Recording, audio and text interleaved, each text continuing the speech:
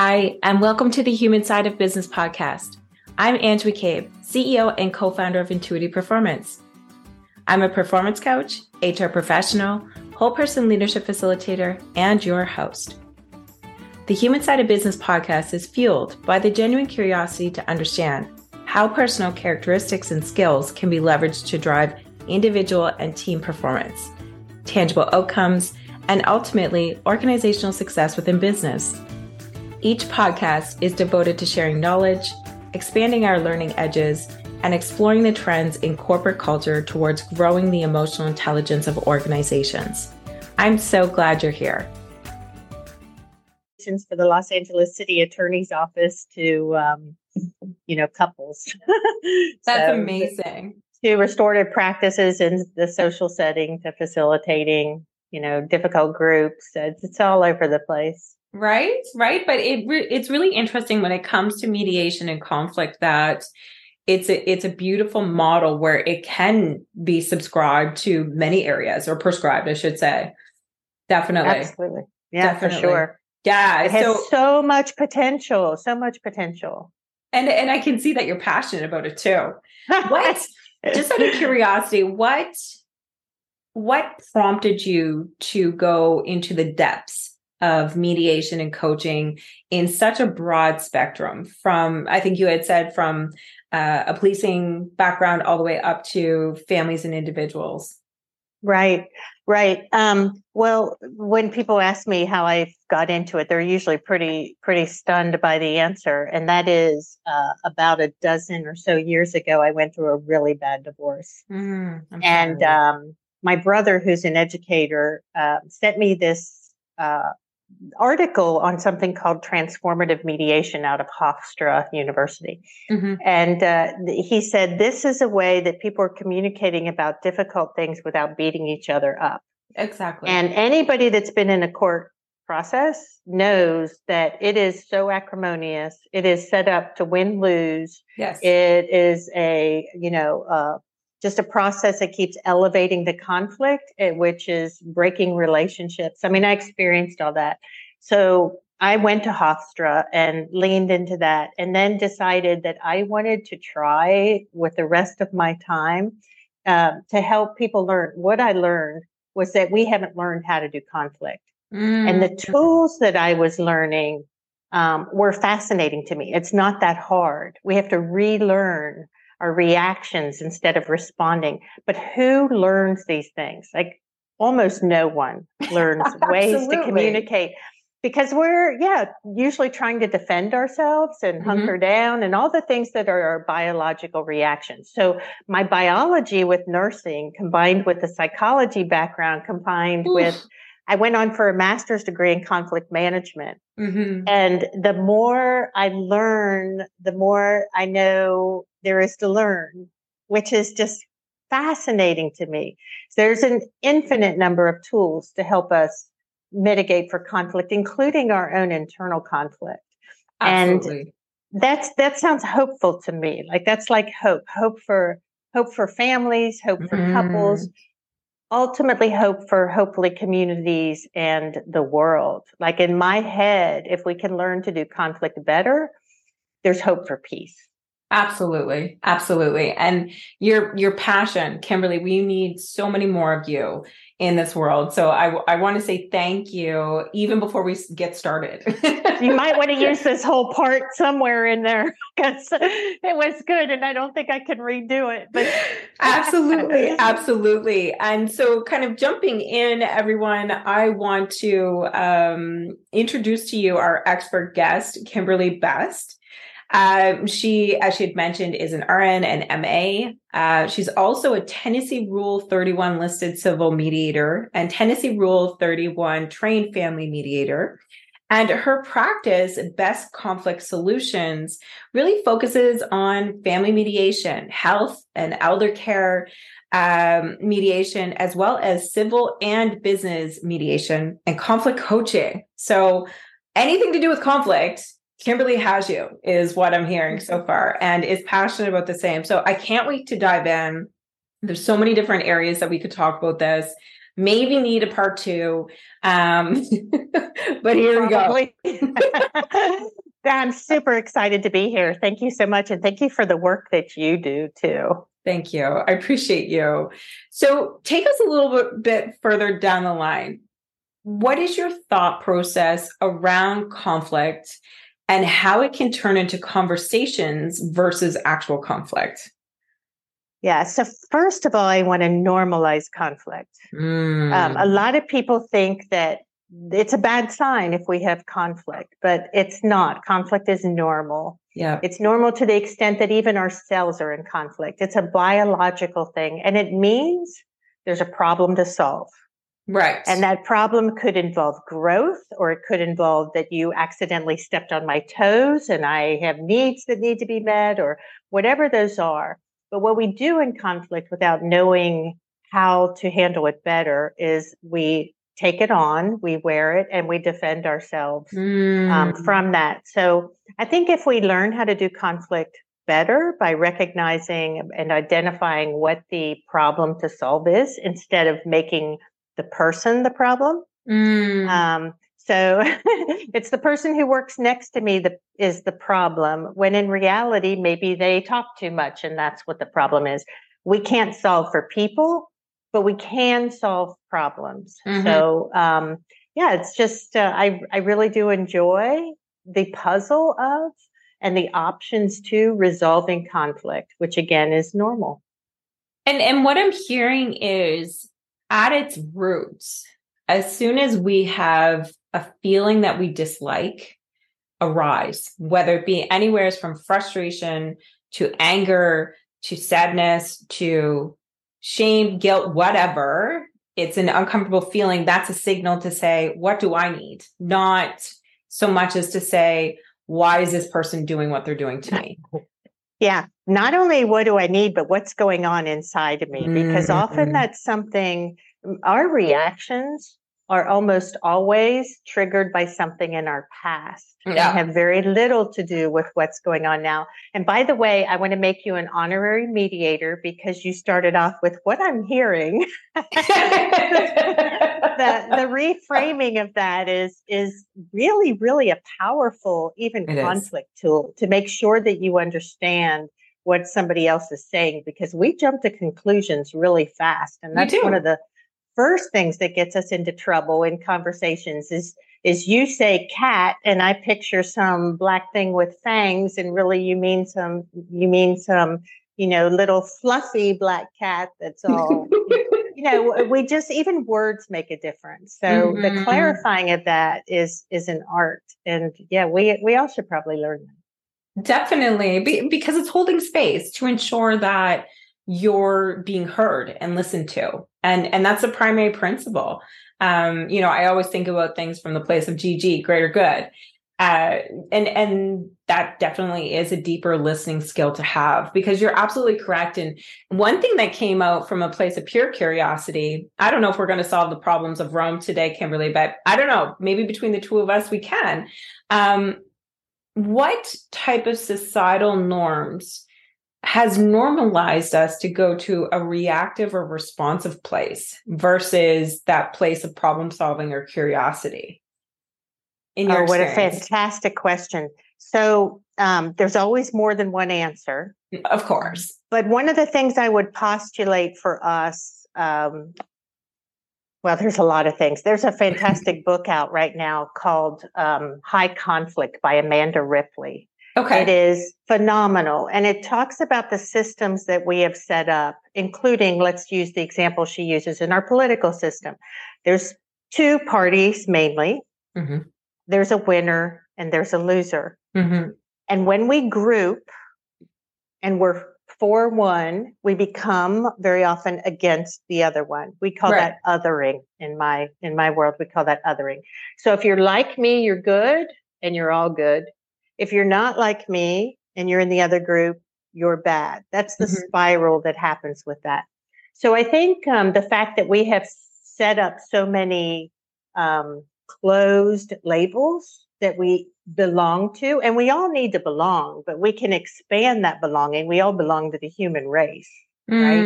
So Mm, we don't have to limit our belonging to these smaller groups, but it's an easy thing to do. Like it's a tendency to do that. mm-hmm. The other thing I think is that our culture has been in the past, at least 2 generations, very driven for personal exceptionalism, personal, um, be all you can be. And Mm, we've lost sight of the group unless there's a big crisis like 9/11. We come together for that. The other thing is that people are wired in our heads to respond more to being against something. It gets a higher emotional reaction than yes. being for something. Yes. So we get a bit of a buzz being Mm, against something that we don't get when we're for something. And all of these things we can change if we think about it and we realize it. But I think all of those things have contributed to a bit of the polarization that we have now.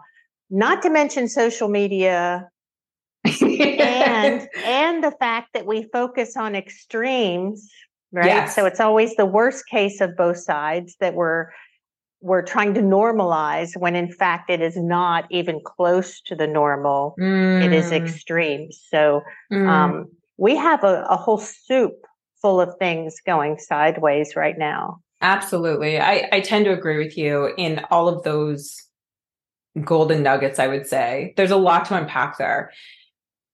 Focusing in a little bit further, as individuals, where do you start? Like, I know my own journey, and maybe I'll go on a little bit of spiel here for a second. Like, when as you're speaking, I kind of had a nostalgic moment where I remember there was a time and a place. Now, keep in mind, I have hypothyroidism, so there's chemical stuff that's involved here. However, I do believe that as humans, we have the ability and the means to identify and therefore grow. And that could be grow from an emotional intelligence perspective, a resilience perspective, a calming perspective, et cetera, et cetera. So in my early 20s, I was going through a diagnosis. And as I was going through that, I would have stages or moments of time where I could feel such an innate feeling. I didn't know what to do with myself in the sense of it being either panic or anxiety, or it could be excitement or overstimulation. And so I was very athletic. So organically, some of that was okay. But then as I started growing up a little bit further, going into university and working at the same time, athletics kind of went to the sideline and I was working out at a gym. And so I could tell that I could have relief in all of that through working out at the gym, which was fantastic. But as I was sitting in my chair in an office job for 7 hours out of the day, I could feel those ebbs and flows. And being really in tune with myself, I had to go through quite a process of diagnoses for hypothyroidism. And so with medication, it really helped clarify and kind of take some of those blinders off so I could really understand what I needed in myself or what my body was telling me. And it was almost like a medical induced journey for me Mhm. around self-awareness and emotional intelligence because I didn't like how I felt. I couldn't give a reputable response. And I'm a strong believer that my emotions or my moods aren't the responsibility of anybody else but myself, right? And then there were still those moments of where I was kind of a bit of an asshole sometimes, pardon my French, but there would just be these episodes where I would feel triggered or I'd react and then I'd be like, oh, thing again. Oh my gosh. And so, obviously over time, it's growing and educating and now fully understanding my responsibilities as a human and the purpose that I want to do and having more clarity in all of that. I'm a huge influence. I guess I have influence mentality. I wouldn't call myself an influencer, but I'm passionate about really understanding yourself, whether it be from, just self-fitness perspective or mental health or medical health or whatever that is. It's our job to kind of focus on that wheel and figure out our whole performance self, right? And so coming full circle, what I've realized is that my body sends out signals. And based on those signals, so I think this is bridging kind of like the medical side of it, and physiological neuroscience side of it into emotional intelligence, or how we're acting on a day-to-day basis. I can tell you my beliefs, my actions, my response mechanisms now in comparison to 10 years ago, even 5 years ago, are totally different, because, it's spending time looking at myself and not blaming other people. So that's a bit of a spiel that has kind of come up for me, because I guess I was reflecting on past, and under the guise or the question of, how do you really turn that switch? So going from that autopilot stuff every single day, what flags do you look for, or how can you motivate yourself to really move and figure this type of stuff out? Yeah, I thank you for sharing your story. That was that just had so many thoughts in my head, and one of the things I was picturing was growth, your own journey of personal growth. And I mean, I'm 63, so I've come to realize that it's not an end point. It's not like, oh, we get there. I went through a difficult divorce at 50, and I'm like, oh my goodness, at 50, I should have this all figured out, and I should be in a different place. Who told me that? Like, that's a story that I made up about what my life was supposed to look like. But in reality, in our lives, sometimes we're assholes, to use your word. Sometimes we're triggered. Sometimes we're triggered. Sometimes we're rude. I mean, we're human. And the expectation that we're going to get it right and always say the right thing, and the expectation we put on others to do that as well. There's a lot of pressure on being human, but it's normal. Like, we have to normalize the pain that is being human, the suffering that is being human. I read something today that was so beautiful. It said that pain is a reality in being human.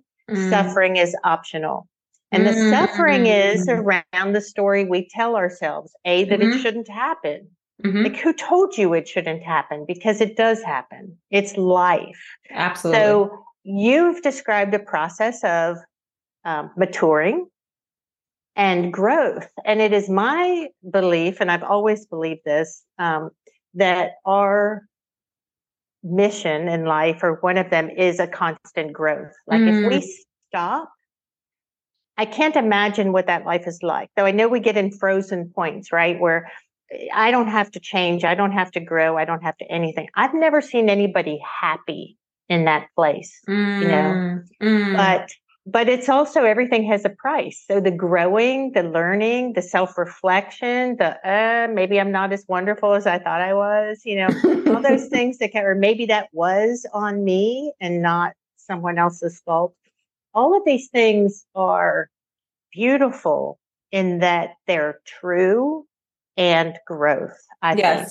Yes, absolutely. Yeah. Absolutely. And hearing you in the sense that it's the lens we're choosing to look at things at. Oftentimes I've heard in my personal circle, as well as professionally from a coaching side of things, is, well, I can't because, or I reacted because, and immediately I get intrigued. Okay, so what is that? What's allowing you to do that, or what's getting in your way? And oftentimes what it comes down to, I've seen, especially in the past year, is around emotional literacy and how illiterate we are as adults. And it's almost like we have these little toddlers running around in our minds, but we're expected to have this, kind of veneer mask where we operate a certain way, we speak a certain way, we act a certain way, and we saddle up to certain people, things, or items from a social norm perspective. And what it really comes down to is, are my emotions or my needs being met? So are my needs being met? And if not, what needs do I need to be met? And so the biggest, I guess, epiphany that I've had, especially in the past 2 years, personally and professionally, is that when you're thinking about it, it's, if anybody were to Google emotional wheel, it can range anywhere from like, I don't know, 40 some odd emotions, all the way up to thousands of emotions. And this is what I'm talking about emotional literacy, because 9 times out of 10, people can only really name 7 broad emotions. And that goes back to what were talking about earlier, Kimberly, with regards to oftentimes we're pointing blame and anger when really it comes down underneath an iceberg of things. And so going back to that emotional wheel to come full circle, what I've seen is that when you start to normalize it, that all of our emotions are meant to be felt, and more of the question around our needs aren't being met, therefore I'm sad. Our needs aren't being met, therefore I'm angry. Our needs are being met, therefore I'm XYZ, right? And conversely, my needs are being met and I'm happy or I'm proud or elated. And so I think that's what comes up for me when you're pointing to kind of the different buckets around how we're dealing with emotions in today's world. Yeah. So I always think we're feeling more than one thing at a time, and we sometimes make it like if we name that one thing, but I use the language a part of me feels, because even if I feel terribly upset, for me, if I say, well, a part of me is feeling terribly upset, overwhelmed, that part of me keeps it being from being so big, that, Ooh, I like I that. feel overwhelmed. And it's also recognizing that somewhere inside of me, other things are going on as well. And the same with other people. We stamp this one emotion on them, and it's never well received because the person being labeled that knows internally, intrinsically, that there's more to them than that label that they're getting stamped onto them. So I use a part of me, and then I use for now, because I think no matter how overwhelmed, how angry, how sad, how disappointed, it's always a for now. I mean, it can change after a cup of coffee, it can change. And we freeze frame people in those moments. Well, you were this at this time, so that's who you are. And so I don't know, just kind of thinking of things as a constant moving picture instead of, stamping labels, emotions, and things on people. Now our brains are wired to do that, in all fairness, but we have to tell ourselves there's more than that.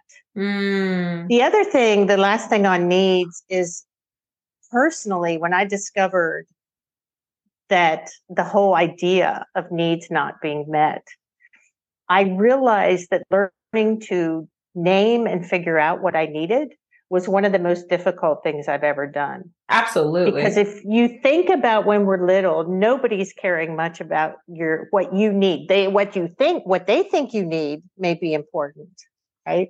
But nobody's asking you really so much, what do you need, especially emotionally.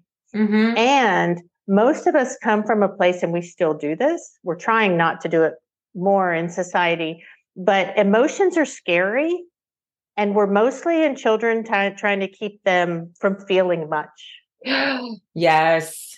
So we become adults who don't know what to do with the feelings. Not just that, but we are boxes stuffed full of emotion that just are ready to explode because there's so much stuffing in there. So normalizing emotion is what I hear you talking about. And it's just like normalizing conflict. It's critical. It's critical that we start realizing this is part of being human. Absolutely. Not something to be ashamed of, not something to hide, something definitely to, not blow up things with, but to be able to talk about, to normalize. Because if you talk about how difficult your day, how difficult you feel, those emotions that you were describing, that you were sometimes feeling, I'm betting that everybody listening has also felt that way.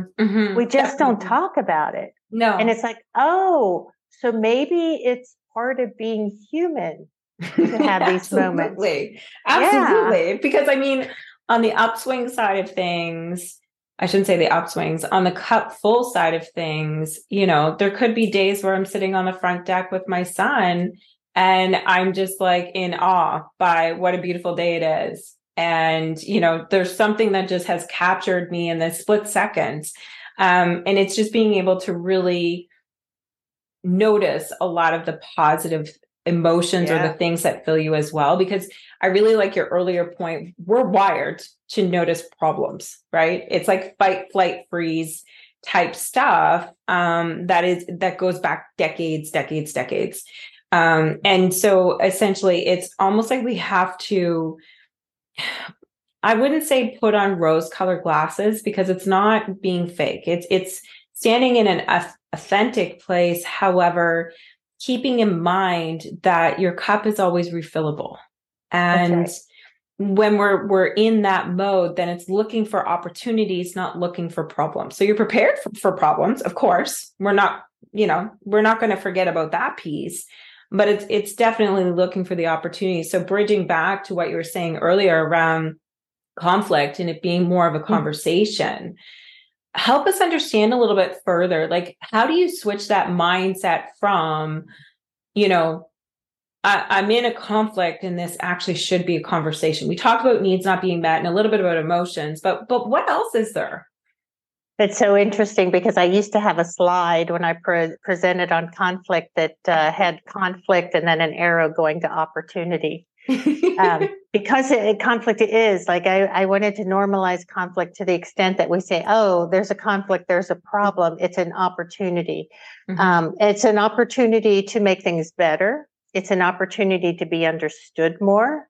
It's an opportunity to understand yourself more. It's an opportunity to create a better next step. And yeah, I think it's something that, our reaction, our biology, I wrote down the word biology when you were talking, it's real. We have these hormones and we have fluctuations and we have hardwiring and we have trauma responses. We have histories. Now there's evidence of, the trauma that we carry from generations past in our DNA. We're complex. So picking back up the threads, you were talking about normalizing that we're complex human beings. We have physiological reactions, visceral reactions. There's biology involved. Sometimes there's generational trauma that we're carrying. And basically all of this is wound up with regards to being an adult with boxed in emotions for the most part. Not to generalize everybody in their journey. But that's a lot to really It is. Plus the demands of the day, our works, our families, taking care of others. I mean, the complexity is just amazing to me. What we put on ourselves every single day. It's interesting. I've done a bit of work in Africa, and very simple life is maybe without this to the opposite degree that we are with here in the United States.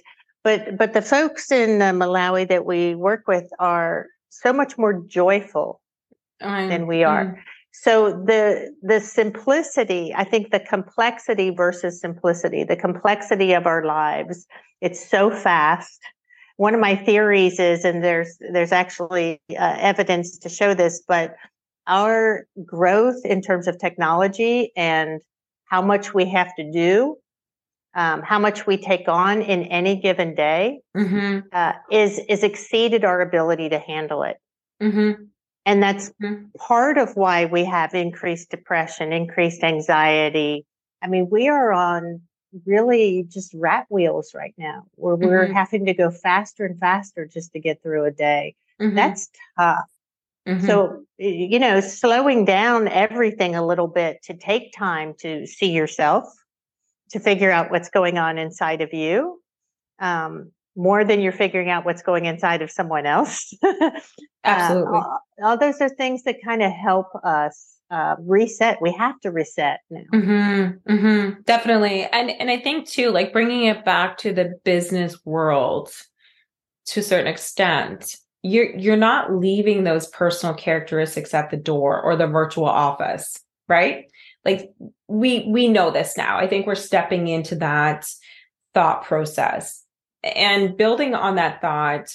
Kimberly, I believe what you're really pointing at is when we start to feel that there's conflict, self-reflection is the first step, really, to unpacking it.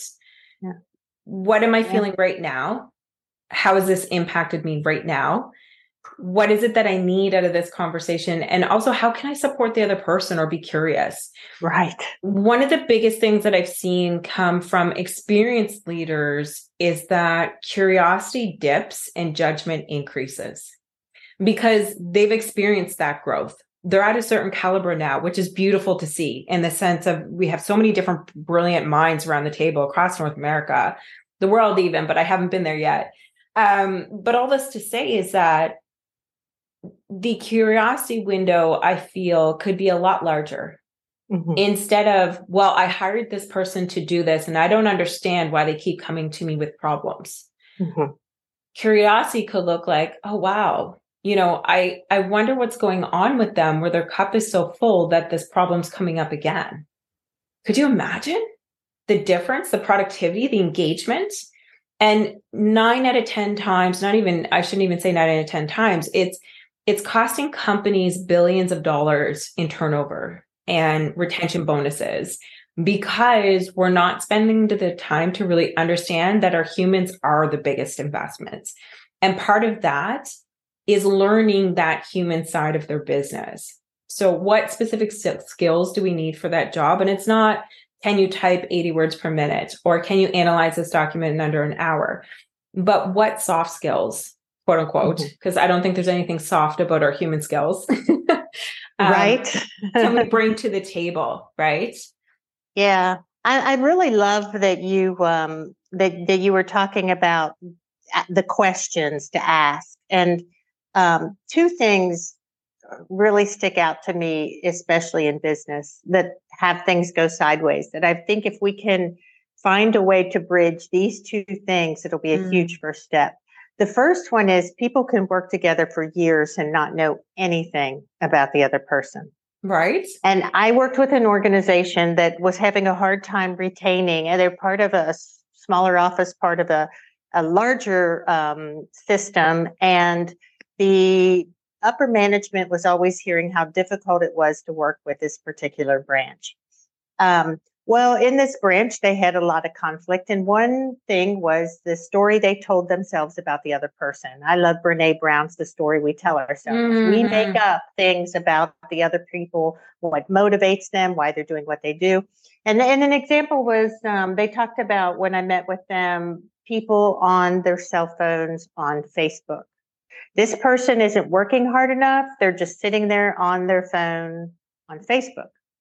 So I asked the question, what is going on with you and the phone? And it turned out that this person's father was in the hospital to get a leg amputated. Oh, gosh. Nobody asked her, So the thing is, ask. The other thing is people thinking they know what you need. Mm-hmm. Instead of asking. So management especially does this a lot. Well, this office needs this, this, and this. They need this hours. They make decisions without asking people. If you want to revolt in your system, make decisions without asking people what they need. It doesn't work. Mm-hmm. So I think the two easy things are to not make assumptions, to ask instead. If you find yourself making up a story or coming to a conclusion, substitute that by asking. It is incredible to me how asking has seemed to be even more difficult than naming our needs. Just ask someone, is this working for you? How did this impact you? How are you? Mm-hmm. Mm-hmm. Who are you? Who are you outside of here? Do you have children? What do you like to do? I mean, getting to know people on a personal level is so key for connection. Mm-hmm. That you're not just the person I hand papers to. But I don't know, maybe as I say that, it seems like taking a moment just to be kind too. Kind and curious. Your word curious is just a fantastic word. Interested in substitute. Be interested in other people if you don't like the word curious. Absolutely. Absolutely. I really enjoy where you're going with this, Kimberly. I think there is going to have to be a part 2. Sure. I'd love that. Before you go, though, tell us about your book that you've written, How to Live Forever, a guide to writing the final chapter of your life story. Let's leave on that note. Oh, there you go. Because when people ask me what I do for a living, I say I talk about the two things that people want to talk about least. That is death and conflict. So that book came out of my nursing career, married to my conflict career. And I worked in every intensive care unit that there is, and ultimately the emergency department and trauma. And we don't have conversations around what we want our last chapter to look like. And we never know when our last chapter is. That's one thing I have learned. And so planning, being purposeful in how we live, including planning our making our legal decisions, especially our healthcare decisions, relational decisions. For me, we're leaving our story as our legacy. Our life is our story, and we're writing it. And it's okay to write that well all the way to the end. So being purposeful in all of that. Yeah. Amazing. Amazing. And Kimberly, how would we get a hold of a copy of your book? Amazon is probably the easiest, but I think, most major booksellers can at least order it if they don't have it in stock. But Amazon's a quick way to get that. Amazing. And Kimberly, if anybody is looking to contact you through Best Conflict Solutions, what's the best way to get a hold of you? Yeah, bestconflictsolutions.com. It's pretty easy. My email's kim@bestconflictsolutions. I'm easy to find on LinkedIn. If you have questions or just want to, find a little bit more out about conflict, or you feel like you could use some help relationally or in your organization, please reach out. I'd be happy to talk with you. That's fantastic. Okay. Thank you so much for your time today, Kimberly. Really appreciating the depths of conversation around conflict and understanding ourselves a little bit further. I've loved talking with you. Thank you very much. Okay. Take good care, everyone. Thanks for listening to the Human Side of Business podcast. I'm glad you could join us. If you enjoyed today's episode and want to stay updated with our latest content, make sure to visit our website. The link can be found in the episode description, where you can subscribe to the podcast, sign up for our newsletter, and learn more about our whole person leadership services. Sounds interesting? Explore the Whole Person Leadership Cohort by Intuitive Performance, a unique program that offers unparalleled support to managers on every step of their leadership journey. Our program features evidence-based assessments, workbooks, group coaching, and interactive learning experiences to help you level up your leadership skills. Reach out today to apply to one of our upcoming cohorts. Until next time, take care and stay curious.